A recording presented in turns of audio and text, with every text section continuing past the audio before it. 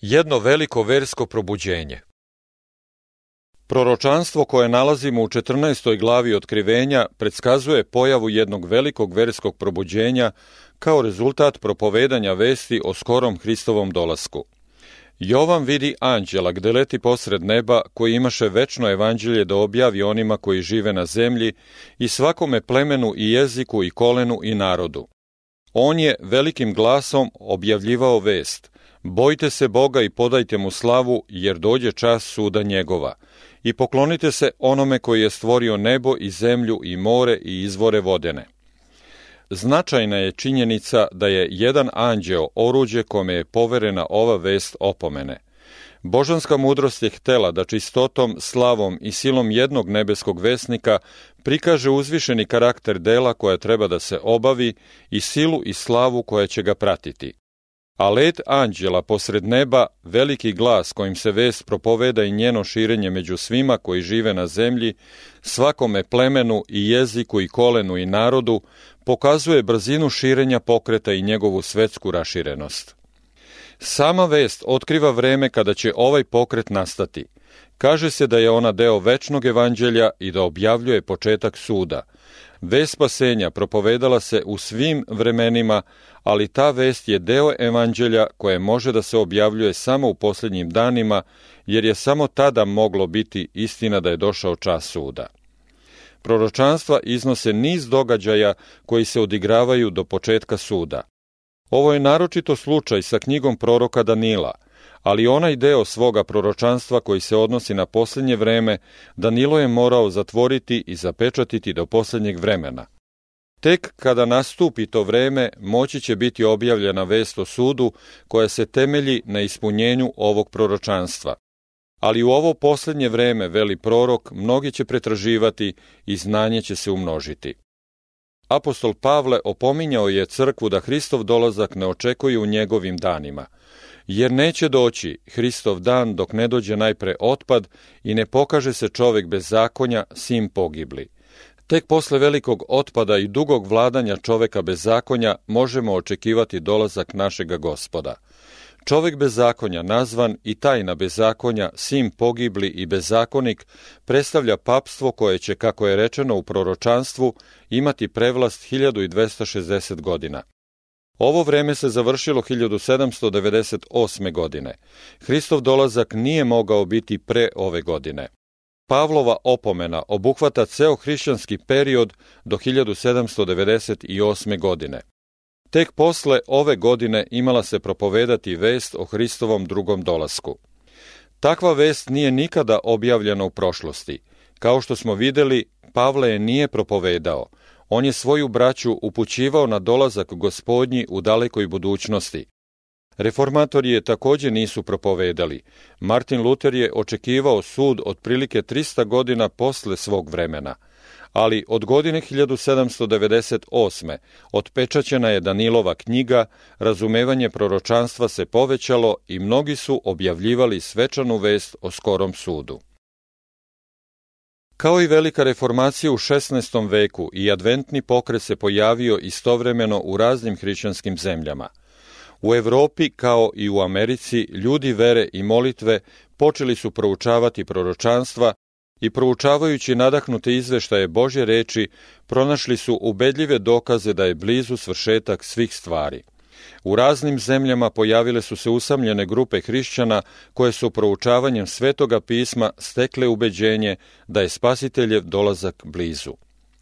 Godine 1821. 3 godine od kako je Miller razjasnio proročanstva koja upućuju na vreme suda, počeo je dr. Josif Wolf, misionar celog sveta, da objavljuje skori dolazak Gospodnji.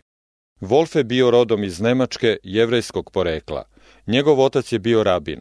Još u ranoj mladosti Josif Wolf osvedočio se u istinitost hrišćanske vere. Odlučan i veoma jakog istraživačkog duha, on je u svojoj roditeljskoj kući, gde su se svakodnevno sastajali pobožni Jevreji, sa velikim interesovanjem slušao razgovore koji su oni vodili o nadama i očekivanjima svoga naroda, o slavi Mesijinog dolaska i o uspostavljanju Izraelskog carstva. Čuvši jednog dana da spominju Isusa iz Nazareta, dečak je upitao ko je to.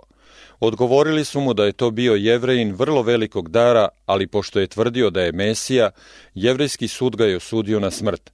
Zašto, upitao je Josif, zašto je razoren Jerusalim i zašto smo mi u ropstvu? Odgovorio je njegov otac, zato što su Jevreji ubijali proroke. Dečaku na jednom sinu misao, možda je Isus iz Nazareta bio prorok, a Jevreji su ga ubili, iako je bio nevin. Ovo osjećanje je bilo tako jako da je i protiv zabrane da uđe u hrišćansku crkvu, ipak često stajao pred vratima da bi čuo propoved. Kada je imao tek 7 godina, hvalio se svome starome susedu, hrišćaninu, budućom slavom Izraelja prilikom dolaska Mesije, na što mu je starac ljubazno rekao: dragi dečko, reći ću ti ko je pravi Mesija. To je Isus iz Nazareta, koga su tvoji preci razapeli na krst, kao što su u davnoj prošlosti ubijali proroke. Pođi kući i pročitaj 53. glavu proroka Isaije i uvjerit ćeš se da je Isus Hristos sin Božji. Dečak je odmah bio uveren da je to istina. Otišao je kući i pročitao je tu glavu, čudeći se kako su se ti stihovi potpuno ispunili na Isusu iz Nazareta. Da li su reči ovog hrišćanina istinite? Dečak je zamolio svoga oca da mu protumači ovo proročanstvo, ali ovaj mu je odvratio sa tako mračnim ćutanjem da se on nije više nikada usudio da spomene ovaj predmet. Ovo je, međutim, samo povećalo njegovu želju da što više sazna o hrišćanskoj veri. Znanje koje je tražio bilo je od njega u njegovom jevrejskom porodičnom krugu brižljivo skrivano, ali kada je imao tek 11 godina, napustio je očinski dom i krenuo u svet da stekne obrazovanje i da izabere veru i zanimanje. Za neko vreme našao je sklonište kod svojih rođaka, ali uskoro su ga oterali kao otpadnika i tako sam i bez sredstava morao je da probija sebi put među tuđincima. Putovao je iz mesta u mesto, a u isto vreme je marljivo učio i sam se izdržavao dajući časove jevrejskog jezika. Pod uticajem jednog katoličkog učitelja primio je rimsku veru i odlučio je da bude misionar u svom vlastitom narodu. U tu svrhu pošao je posle nekoliko godina u školu propagande u Rimu da tamo nastavi svoje studije. Ovde je zbog svoje navike da nezavisno misli i otvoreno govori navukao na sebe prigovor da je jeretik. Otvoreno je napadao zloupotrebe crkve i zahtevao reformu. Iako je u početku naišao na naklonost papskih dostojanstvenika, ipak je posle nekog vremena morao otići iz Rima. Pod nadzorom crkve išao je od mesta do mesta dok se nisu uverili da ga nikada neće privoleti da se podvrgne jarmu Rima. Najzad je proglašen za nepopravljivog i onda mu je ostavljeno na volju da ide kuda hoće. Krenuo je u Englesku i primivši protestantsku veru, stupio je u englesku crkvu. Posle dvogodišnjeg studiranja otpočeo je 1821. godine svoju misiju. Pošto je Wolf prihvatio veliku istinu o prvom dolasku Hrista, koji prezren beše i odbačen između ljudi, bolnik i vičan bolestima, shvatio je da proročanstva sa istom jasnoćom opisuju i njegov drugi dolazak u sili i slavi. I dok je svoj narod upućivao na Isusa iz Nazareta kao na obećanog Mesiju i na njegov prvi dolazak u poniženju kao žrtvu za greh ljudi, istovremeno im je ukazivao na njegov drugi dolazak.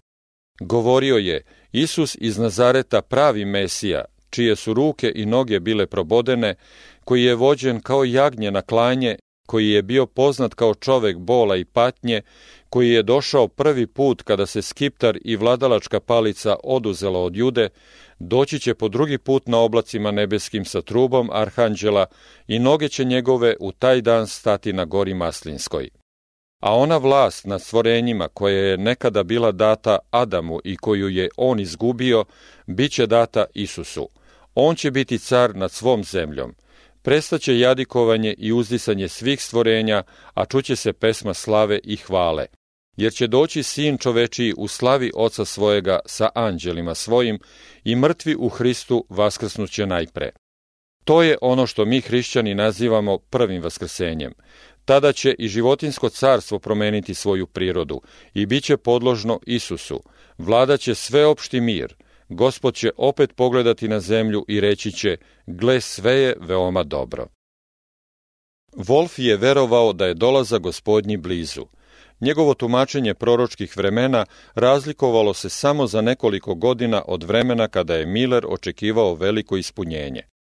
Onima koji su na osnovu onog mesta, a o danu tome i o času niko ne zna, pokušavali da dokažu da ljudi u pogledu blizine Hristovog dolaska ništa ne mogu znati, odgovorio je Wolf. Zar je naš Gospod rekao da dan i čas neće nikada biti poznat? Zar nam nije dao znake vremena da možemo znati bar približavanje njegovog dolaska, kao što se može znati po smokvi na kojoj pupi lišće da je blizu leto? Zar da nikada ne doznamo za ovo vreme, kada nas on sam opominje ne samo da čitamo proroka Danila, nego i da razumemo? A upravo u Danilu stoji da će te reči biti zapečaćene sve do posljednjeg vremena, što se odnosilo na njegovo vreme, da će mnogi pretraživati jevrejski izraz za proučavanje i razmišljanje o vremenu i znanje će se umnožiti u pogledu tog vremena. Uostalom, ovim spasitelj nije hteo reći da približavanje vremena neće biti poznato, nego da određeni dan i čas niko ne zna. On kaže da će se dosta znati po znacima vremena da bi nas podstrekao da se pripremimo za njegov dolazak kao što je Noje pripremio kovčeg. O uobičajenom tumačenju i izvrtanju Svetoga pisma pisao je Wolf. Veći deo hrišćanske crkve udaljio se od jasnog smisla Svetoga pisma i okrenuo se varkama budističke nauke koja uči da se buduća sreća ljudskoga roda sastoji u neprekidnom kretanju tamo amo u vazduhu. Oni misle kad čitaju reč Jevreji da po tim treba razumeti neznabošce, a kad čitaju Jerusalim to znači crkva, kad piše zemlja to znači nebo, da pod Gospodnjim dolaskom treba razumeti napredak misionarskih društava, a ići na goru Gospodnju, kući Boga Jakovljeva, da to znači ići na neki veliki sabor metodista. U toku 24 godine, od 1821. do 1845. Wolf je putovao po svetu. U Africi je posjetio Egipat i Etiopiju, u Aziji je proputovao Palestinu, Siriju, Persiju, Buharu i Indiju. Posjetio je i Sjedinjene Države, pošto je prethodno na putu za Ameriku propovedao na ostrvu Sveta Jelena. U avgustu 1837. godine stigao je u New York, pošto je govorio u ovom gradu, propovedao je u Filadelfiji i Baltimoru, a onda je otišao u Washington. Ovde mi je, kaže, na predlog bivšeg predsjednika Johna Quincy Adamsa, jednoglasno stavljena na raspolaganje kongresna sala za jedno predavanje koje sam održao jedne subote, počašćen posjetom svih članova kongresa, episkopa iz Virginije, kao i sveštenstva i građana iz Vašingtona. Istu čast ukazali su mi članovi vlade u New Jerseyu i Pensilvaniji, u čijem sam prisustvu držao predavanja o svojim istraživanjima u Aziji, kao i o ličnoj vladavini Isusa Hrista. Dr. Wolf je putovao po necivilizovanim zemljama bez zaštite bilo koje evropske vlade i tamo je pretrpeo mnoge nevolje i bio okružen bezbrojnim opasnostima. Dobijao je batine po tabanima, trpeo je glad, prodavan je kao rob i 3 puta osuđivan na smrt. Bio je napadan od razbojnika i više puta je skoro umro od žeđi. Jednom mu je opljačkano sve što je imao i morao je peške da putuje 100 kilometara kroz planine, dok ga je sneg šibao po licu, a gole noge postale neosjetljive zbog hodanja po smrznutoj zemlji. Kada su mu savjetovali da ne ide bez oružja među divlja i neprijateljska plemena, odgovorio je da je naoružan dobrim oružjem, molitvom, revnovanjem za Hrista i pouzdanjem u njegovu moć. Ja sam, reče, naoružan u srcu ljubavlju prema Bogu i bližnjima, a u svojoj ruci imam Bibliju. Sa sobom je uvek nosio Bibliju na jevrejskom i engleskom jeziku. O jednom svom docnijem putu rekao je, u svojoj ruci držao sam otvorenu Bibliju. Osjećao sam da se moja snaga nalazi u toj knjizi i da će me njena sila sačuvati. Na taj način izdržao je u svom radu sve dok vest o sudu nije bila objavljena velikom delu zemaljske kugle. Među Jevrejima, Turcima, Persijancima, Indusima i mnogim drugim narodima i plemenima širio je Božju reč na raznim jezicima i svuda je objavljivao Mesijino carstvo koje dolazi. Na svojim putovanjima u Buhari našao je nauku o dolasku Gospodnjem usred jednog udaljenog i usamljenog naroda. On kaže, Arapi u Jemenu imaju knjigu zvanu Sera, koja sadrži vest o Hristovom dolasku i njegovom carstvu u slavi, i oni očekuju da će se 1840. godine desiti veliki događaji. U Jemenu sam bio 6 dana sa sinovima Rihavovim. Oni ne piju vino, ne sade vinograde, ne seju žito, stanuju u šatorima i opominju se reči Jonadava sina Rihavova. Kod njih se nalazi deca Izraeljeva iz plemena Danova, koji zajedno sa sinovima Rihavovim očekuju dolazak Mesije na oblacima nebeskim. Sličnu veru našao je i jedan drugi misionar u Tatarskoj. Jedan tatarski sveštenik upitao je jednoga misionara kada će Hristos po drugi put doći. Kada je misionar odgovorio da o tome ništa ne zna, sveštenik se vrlo začudio takvom neznanju čoveka koji tvrdi da je učitelj Biblije i rekao je da će po njegovom ličnom verovanju, zasnovanom na proročanstvu, Hristos doći oko 1844. godine. U Engleskoj se već počela 1826. godine propovedati adventna vest. Ovde pokret nije dobio tako određen oblik kao u Americi. Tačno vreme Hristovog dolaska nije tako opšte propovedano, ali je objavljivana velika istina o Hristovom dolasku u sili i slavi, i to ne samo među disidentima i nonkonformistima. Mourant Brock, jedan engleski književnik, tvrdi da je oko 700 propovednika Anglikanske crkve objavljivalo ovo evanđelje o carstvu. Vest koja je upućivala na godinu 1844. kao na vreme Hristovog dolaska objavljivala se u Velikoj Britaniji. Štampani spisi o adventnom pokretu širili su se iz Sjedinjenih Država na sve strane. U Engleskoj su preštampavane knjige i časopisi, a godine 1842. Robert Winter, poreklom Engles, koji je adventnu nadu prihvatio u Americi, vratio se u svoju domovinu da objavljuje dolazak Gospodnji. Mnogi su se s njime udružili u ovome delu i vest o sudu se objavljivala u raznim delovima Engleske. U Južnoj Americi našao je Lacunza, španski jezuita, usred neznanja i prevara sveštenika put do Svetoga pisma i tako upoznao istinu o skorom Hristovom dolasku.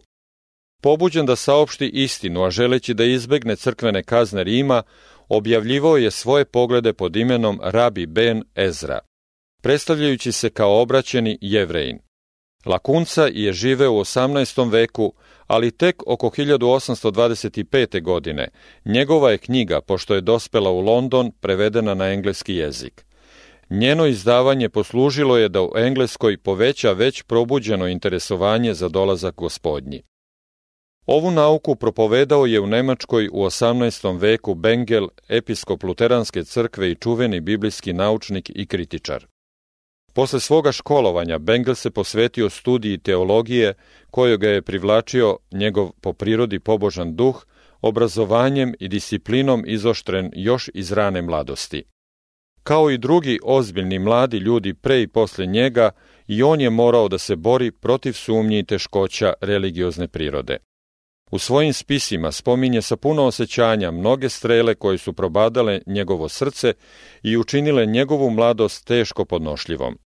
Kad je postao član crkvenog veća u Wirtembergu, borio se za stvar verske slobode, mada je crkvi priznavao sva prava i preimućstva, tražio je da se dozvoli da istupe iz državne crkve svi oni koji iz razloga savesti to žele.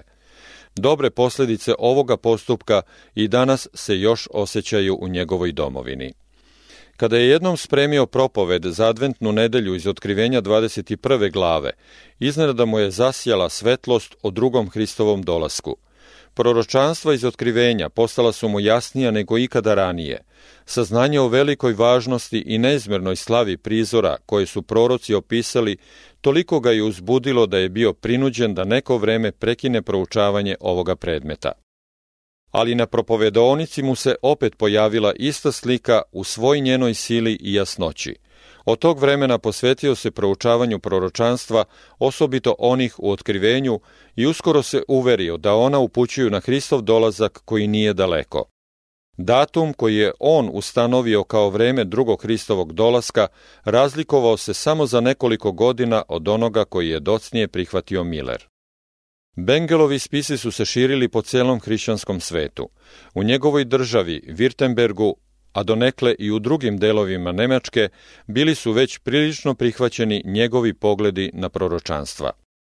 Pokret se posle njegove smrti i dalje širio i adventna vest se čula u Nemačkoj u isto vreme kad je i drugim zemljama skrenula na sebe pažnju. Još ranije su neki verni otišli u Rusiju i onda osnovali kolonije i vera u skori Hristov dolazak još uvek se čuva u nemačkim crkvama ove zemlje. U Francuskoj i Švajcarskoj je takođe zasjelo videlo. U Ženevi, gde su Farel i Calvin raširili istine reformacije, propovedao je Gosen vest o drugom Hristovom dolasku. Dok je još studirao na univerzitetu, na Gosena je uticao duh racionalizma koji je u drugoj polovini 18. i u početku 19. veka vladao u celoj Evropi i kad je stupio u propovedničku službu bio je ne samo neupućen u pravu veru, nego je i naginjao sumnji. U svojoj mladosti rado je studirao proročanstva. Čitajući Rolenovu istoriju staroga veka, njegova je pažnja bila skrenuta na drugu glavu Danilovu. Bio je iznenađen čudnovatom tačnošću kojom su se proročanstva ispunila, kako se to vidi iz prikaza ovog istoričara. Tu se nalazilo svedočanstvo o božanskom nadahnuću Svetoga pisma, koje mu je u raznim opasnostima kasnijih godina služilo kao lenger. Više se nije mogao zadovoljiti naukom racionalizma i proučavajući Bibliju i tražići jasnije videlo, stekao je posle nekog vremena čvrstu veru. Kad je nastavio da proučava proročanstva, uverio se da je dolazak Gospodnji blizu.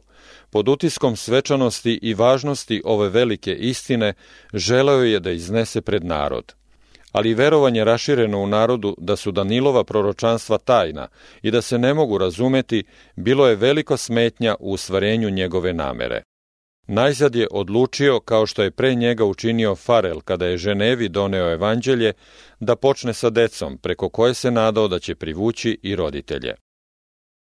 Govoreći docnije o svojoj nameri u ovom pothvatu, rekao je: želeo bih da to razumemo ne zbog toga što su ove pouke od malog značaja, nego naprotiv zbog toga što su vrlo važne. Hteo sam da ih pripremim u ovom lako razumljivom obliku i da se pomoću njih obratim deci. Hteo sam da me čuju, a bojao sam se da me neće čuti ako se obratim najpre odraslima. Zato sam odlučio da se približim najmanjima. Okupio sam kao slušaoce samo decu. Ako se njihov broj bude povećavao, ako se vidi da slušaju, da im se dopada, da ih privlači, da razumeju predmet i mogu da ga objasne, onda ću biti siguran da ću uskoro imati i drugi krug slušalaca, jer će odrasli uvideti da se isplati sesti i proučavati istinu. Ako tako bude, onda je uspeh siguran. Trud je bio uspešan.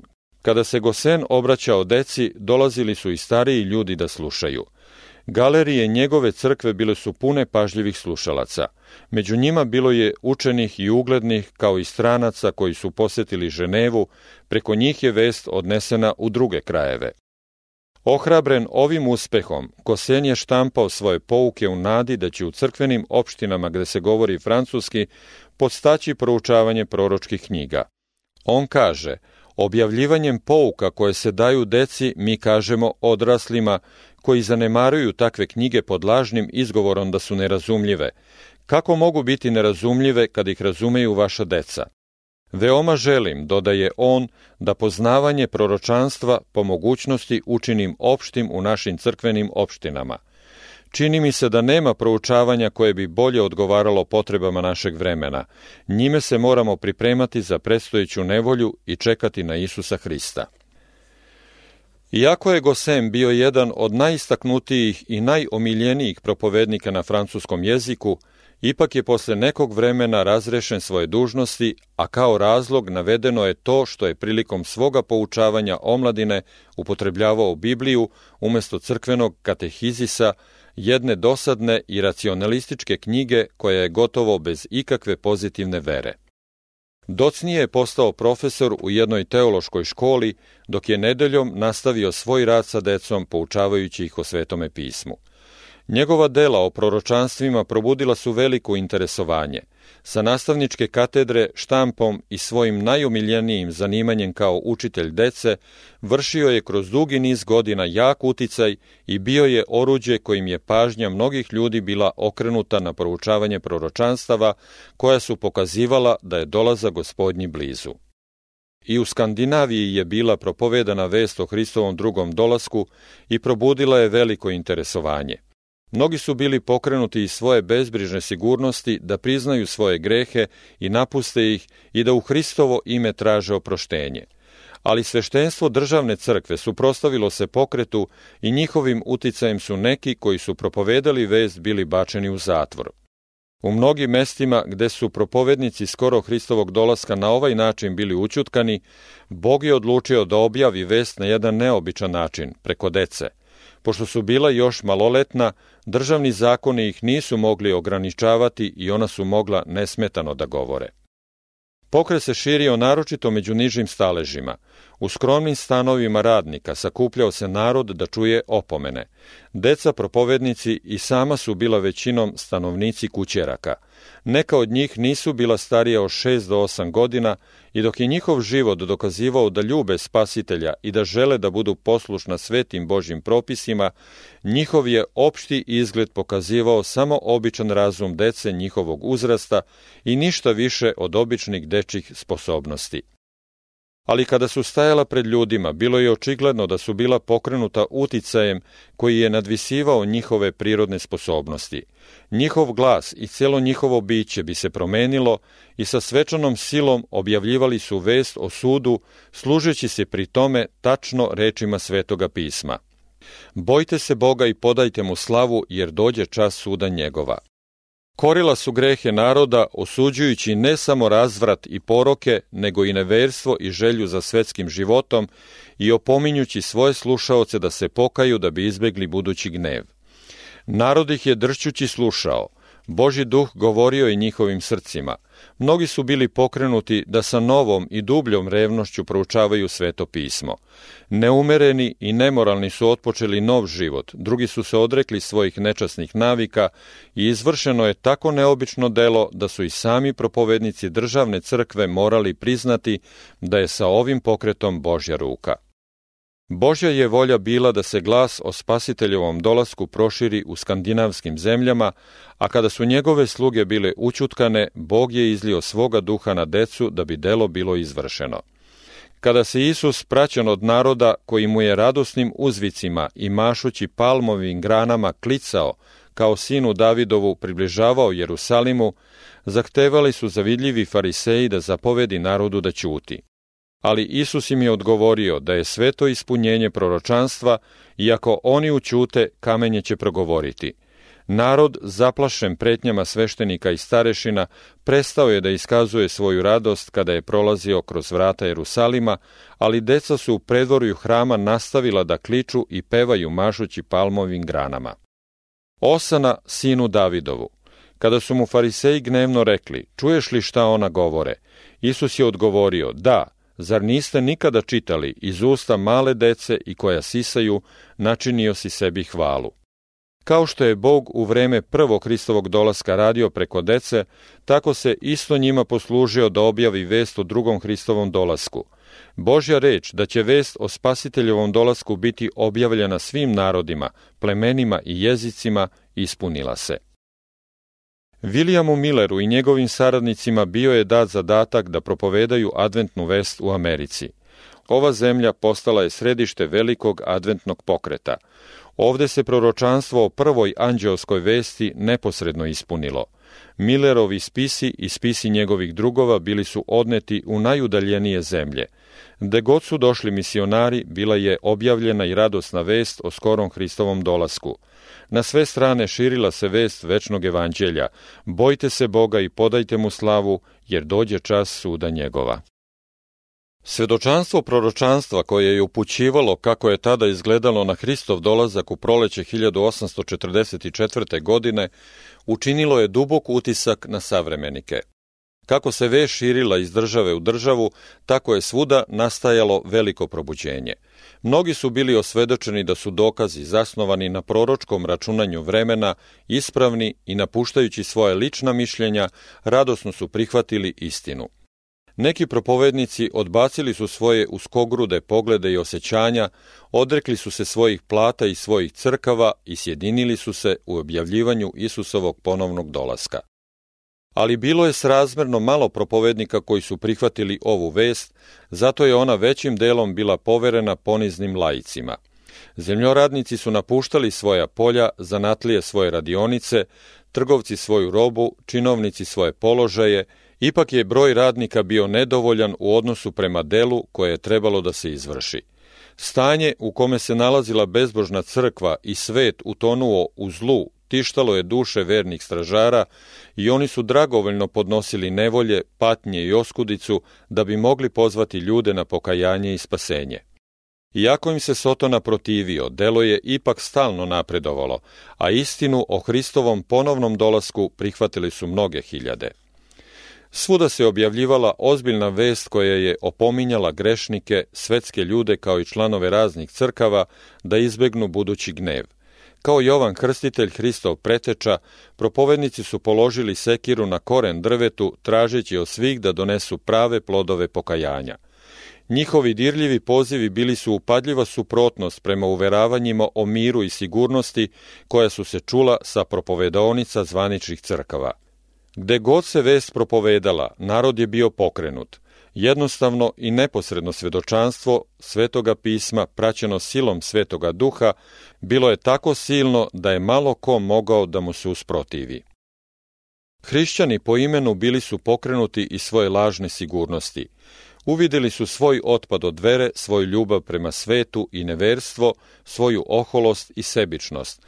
Mnogi su tražili Gospoda sa pokajanjem i poniznošću. Sklonost koju su pokazivali prema zemaljskim stvarima sada su upravili ka nebu. Na njima je počivao Božji duh i smerna i ponizna srca sjedinili su se u pokliku: bojte se Boga i podajte mu slavu, jer dođe čas suda njegova. Grešnici su plačući pitali: šta nam valja činiti da se spasemo? Oni čiji život nije bio pošten nastojali su da poprave svoju nepravdu. Svi koji su u Hristu našli mir čeznuli su za tim da i druge vide kao deonike svojih blagoslova. Srca roditelja obraćala su se svojoj deci, a srca dece svojim roditeljima. Ograde oholosti i nepristupačnosti bile su uklonjene. Čula su se iskrena priznanja i članovi porodica trudili su se oko spasenja onih koji su im bili najbliži i najmiliji. Često su se čule ozbiljne molitve za druge. Svuda su se duše u velikom strahu borile sa Bogom. Mnogi su se molili celu noć za osvedočenje da su im gresi oprošteni ili za obraćenje svojih rođaka i suseda. Ljudi svih slojeva hrlili su na skupove adventista. Bogati i siromašni, veliki i mali, hteli su iz različitih uzroka da čuju nauku o Hristovom dolasku. Gospod je obuzdavao duh otpora kada su njegove sluge iznosile osnove svoje vere. Često je oruđe bilo slabo, ali je duh Božji davao istini silu. Na ovim skupovima osjećalo se prisustvo svetih anđela i svakog dana su se mnogi priključivali vernima. Kada su bili ponavljani dokazi o skorom Hristovom dolasku, slušalo je veliko mnoštvo mirno i bez daha svečane reči. Izgledalo je da su se nebo i zemlja približili. Božju moć osjećali su mladi i stari i oni srednjih godina. Ljudi su se vraćali kući sa pesmom hvale na usnama, a radostan glas odzvanjao je kroz tihi noćni vazduh. Niko od onih koji su prisustvovali ovim skupovima ne može zaboraviti one tako značajne prizore. Objavljivanje određenog vremena Hristovog dolaska izazvalo je veliki otpor mnogih i svih staleža, počevši od propovednika sa propovedaonice pa sve do najokorelijeg grešnika. Ispunili su se reči proročanstva: i ovo znajte najpre, da će u posljednje dane doći rugači koji će živjeti po svojim željama i govoriti gde je obećanje dolaska njegova. Jer otkako oci pomreše, sve stoji tako od početka stvorenja. Mnogi koji su tvrdili da ljube svog spasitelja izjavili su da nemaju nikakvog prigovora nauci o njegovom drugom dolasku, nego da su samo protiv određenog vremena. Ali Božje oko koje sve vidi čitalo je šta je u njihovim srcima. Oni nisu želeli ništa da čuju o tome da će Hristos doći da sudi svetu po pravdi. Oni su bili neverne sluge. Njihova dela ne bi mogla podneti Božji pogled koji ispituje srca i zato su se bojali da se susretnu sa svojim Gospodom. Kao i Jevreji u vreme prvog Hristovog dolaska, ni oni nisu bili spremni da pozdrave Hrista. Nisu samo odbijali da slušaju jasne dokaze iz pisma, nego su se i rugali onima koji su čekali Gospoda. Sotona i njegovi anđeli klicali su od veselja i rugali su se Hristu i svetim anđelima, što narod koji se smatra njegovim ima prema njemu tako malo ljubavi i ne želi njegov dolazak. A o danu tome i času niko ne zna, glasio je najčešće isticani dokaz protivnika adventne vesti. Ovo mesto glasi, a o danu tome i o času niko ne zna, ni anđeli nebeski, do Otac moj sam. Oni koji su čekali svoga Gospoda dali su razumljivo i tačno tumačenje ovoga mesta u Bibliji, tako da se odmah očevidno pokazalo kako protivnici iskrivljuju taj stih. Ove reči je Hristos izgovorio u onom važnom razgovoru sa svojim učenicima na Maslinskoj gori, kada je posljednji put izašao iz hrama. Učenici su ga pitali, kakav je znak tvojega dolaska i posletka veka? Isus im je naveo izvesne znakove i rekao, tako i vi, kad vidite sve ovo, znajte da je blizu kod vrata. Jedna Spasiteljeva izjava ne sme biti tako prikazana da pobija drugu. Iako niko ne zna dan ni čas njegovog dolaska, ipak se od nas traži da znamo kada je dolazak blizu. Isus zatim kaže da će hotimično zanemarivanje njegovih opomena o vremenu njegovog skorog dolaska biti isto tako kobno kao što je bilo neznanje pretpotopnog sveta o dolasku potopa. Hristova priča u istoj glavi koja upoređuje vernog slugu sa nevernim i iznosi osudu nad onim koji je u svom srcu rekao, neće moj Gospodar još za dugo doći, pokazuje kako će Hristos kada bude došao suditi i platiti onima koji straže i objavljuju njegov dolazak, a kako onima koji ga poriču. Blago tome sluzi kojega došavši Gospodar njegov nađe da izvršuje tako. Ako li ne uzastražiš, doći ću na tebe kao lupež i nećeš čuti u koji ću čas doći na tebe. Pavle govori o onim ljudima kojima će dolazak Gospodnji biti neočekivan, jer sami znate jamačno da će dan Gospodnji doći kao lupež po noći, jer kad reku mir je i nema se šta bojati, onda će iznenada napasti na njih pogibao i neće uteći. Za one koji su cenili Gospodnju opomenu dodaje, ali vi, braćo, niste u tami da vas dan kao lupež zastane, jer ste vi svi sinovi videla i sinovi dana, nismo noći niti tame. Iz ovoga se jasno vidi da Biblija ne opravdava da čovek ostaje u neznanju u pogledu blizine Hristovog dolaska. Ali oni koji samo traže izgovor da bi odbacili istinu, zatvorili su uši ovom razjašnjenju i drski rugači kao i tobožnji propovednici Isusa Hrista nastavljaju da ponavljaju, a o danu tome i času niko ne zna. Kada se narod probudio i počeo da traži put spasenja, verski učitelji su stali između njega i istine, pokušavajući da njegovo strahovanje umire lažnim tumačenjem Božje reči. Neverni stražari priključili su se delu velikog varalice i vikali su, mir, mir. Kad Bog nije govorio mir? Kao i fariseji u danima Hrista, mnogi su odbijali da uđu u nebesko carstvo i sprečavali su onima koji su hteli ući. Iz njihovih ruku tražit će se krv ovih duša. Najponizniji i najpobožniji članovi crkava bili su obično prvi koji su primili vest. Oni koji su lično proučavali Bibliju morali su neminovno uvideti koliko je uobičajeno mišljenje o proročanstvima bilo protivno pismu. Gde god narod nije bio zaveden uticajem sveštenstva i gde je sam istraživao Božju reč, bilo je dovoljno samo uporediti adventnu nauku sa Svetim pismom da bi se videlo njeno božansko poreklo. Mnogi su bili prognani od svoje neverne braće. Neki su odlučili da ne priznaju javno svoju nadu da bi zadržali svoj položaj u crkvi, drugi su, međutim, osjećali da im vernost prema Bogu ne dopušta da sakrivaju istinu koju im je Bog poverio. Mnogi su bili isključeni iz crkve samo zato što su izrazili svoju veru u Spasiteljev dolazak. Onima koji su podneli kušanje svoje vere, bile su dragocene prorokove reči. Braća vaša koja mrze na vas i izgone vas imena mojega radi govore, neka se pokaže slava Gospodnja i pokazat će se na vašu radost i oni će se posramiti. Božji anđeli pratili su sa najvećim interesovanjem uspeh opomene. Kada su crkve odbacile vest, anđeli su se od njih tužno okrenuli. Ali bilo je još mnogo pojedinaca koji nisu bili iskušani u pogledu vere u Hristov dolazak. Mnogi zavedeni od supruge ili supruga, od roditelja ili dece, verovali su da je greh i slušati takvu jeretičku nauku koju propovedaju adventisti. Anđelima je naređeno da brižno paze na te duše, jer je trebalo da nova svetlost Božjeg prestola obasja njihovu stazu. Sa neizrecivom čežnjom čekali su svi koji su primili vest na dolazak svoga spasitelja. To vreme u koje su očekivali da će mu poći u susret bilo je pred vratima. Ovom času približavali su se mirno i svečano.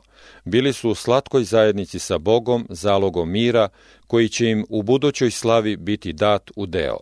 Niko ko je lično iskusio ovu nadu i ovo pouzdanje ne može zaboraviti one divne časove očekivanja. Već nekoliko sedmica preočekivanog vremena većina je prekinula sve zemaljske poslove.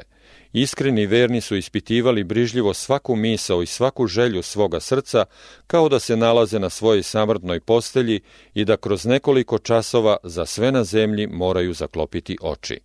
Nisu se šile haljine za vaznesenje, ali svi su osjećali potrebu unutrašnjeg osvedočenja da su spremni da sretnu spasitelja. Njihove bele haljine bile su čistota duše, karakter očišćen u Hristovoj krvi pomirenja. O, kada bi Božji narod imao sada isti duh koji ispituje svoje srce, istu ozbiljnu i odlučnu veru. Kada bi nastavio na ovaj način da hodi ponizno pred Gospodom i da šalje svoje molbe prestolu milosti, imao bi sada mnogo dragocenija iskustva nego što ih ima. Malo je molitava, malo je iskrenog osvjedočenja o ličnoj grešnosti, a nedostatak žive vere lišava mnoge obilne milosti koju je naš otkupitelj spreman da im da. Bog je hteo da iskuša svoj narod. Njegova ruka je pokrila jednu grešku u računanju proročkog vremena. Adventisti nisu otkrili grešku, niti su je otkrili njihovi učeni protivnici. Ovi su govorili: vaše računanje proročkog vremena je ispravno. Neki veliki događaj odigraće se u najskorije vreme, ali to nije ono što proriče Miller. To je obraćenje sveta, a ne drugi Hristov dolazak. Vreme očekivanja je prošlo, a Hristos nije došao da oslobodi svoj narod. Oni koji su se iskrenom verom i srdačnom ljubavlju očekivali svoga spasitelja, doživjeli su gorko razočarenje. Ali Božja namera je bila postignuta. On je iskušao srca onih koji su tvrdili da čekaju na njegov dolazak. Među ovima bilo je mnogo njih koji nisu bili podsreknuti nikakvim višim pobudama, već samo strahom. Njihova vera nije uticala ni na njihova srca, ni na njihov život. Kada se očekivani događaj nije ispunio, ovi ljudi su govorili da nisu razočarani, oni u stvari nikada nisu ni verovali da će Hristos doći. Oni su bili među prvima koji su se rugali bolu iskrenih vernika. Ali Isus i sve nebeske vojske gledali su sa ljubavlju i saučešćem na iskušane i razočarane verne. Kada bi se podigao nevidljivi veo koji deli vidljivi svet od nevidljivoga, tada bi se mogli videti anđeli kako se približavaju ovim nepokolebljivim dušama i kako ih štite od strela Sotoninih.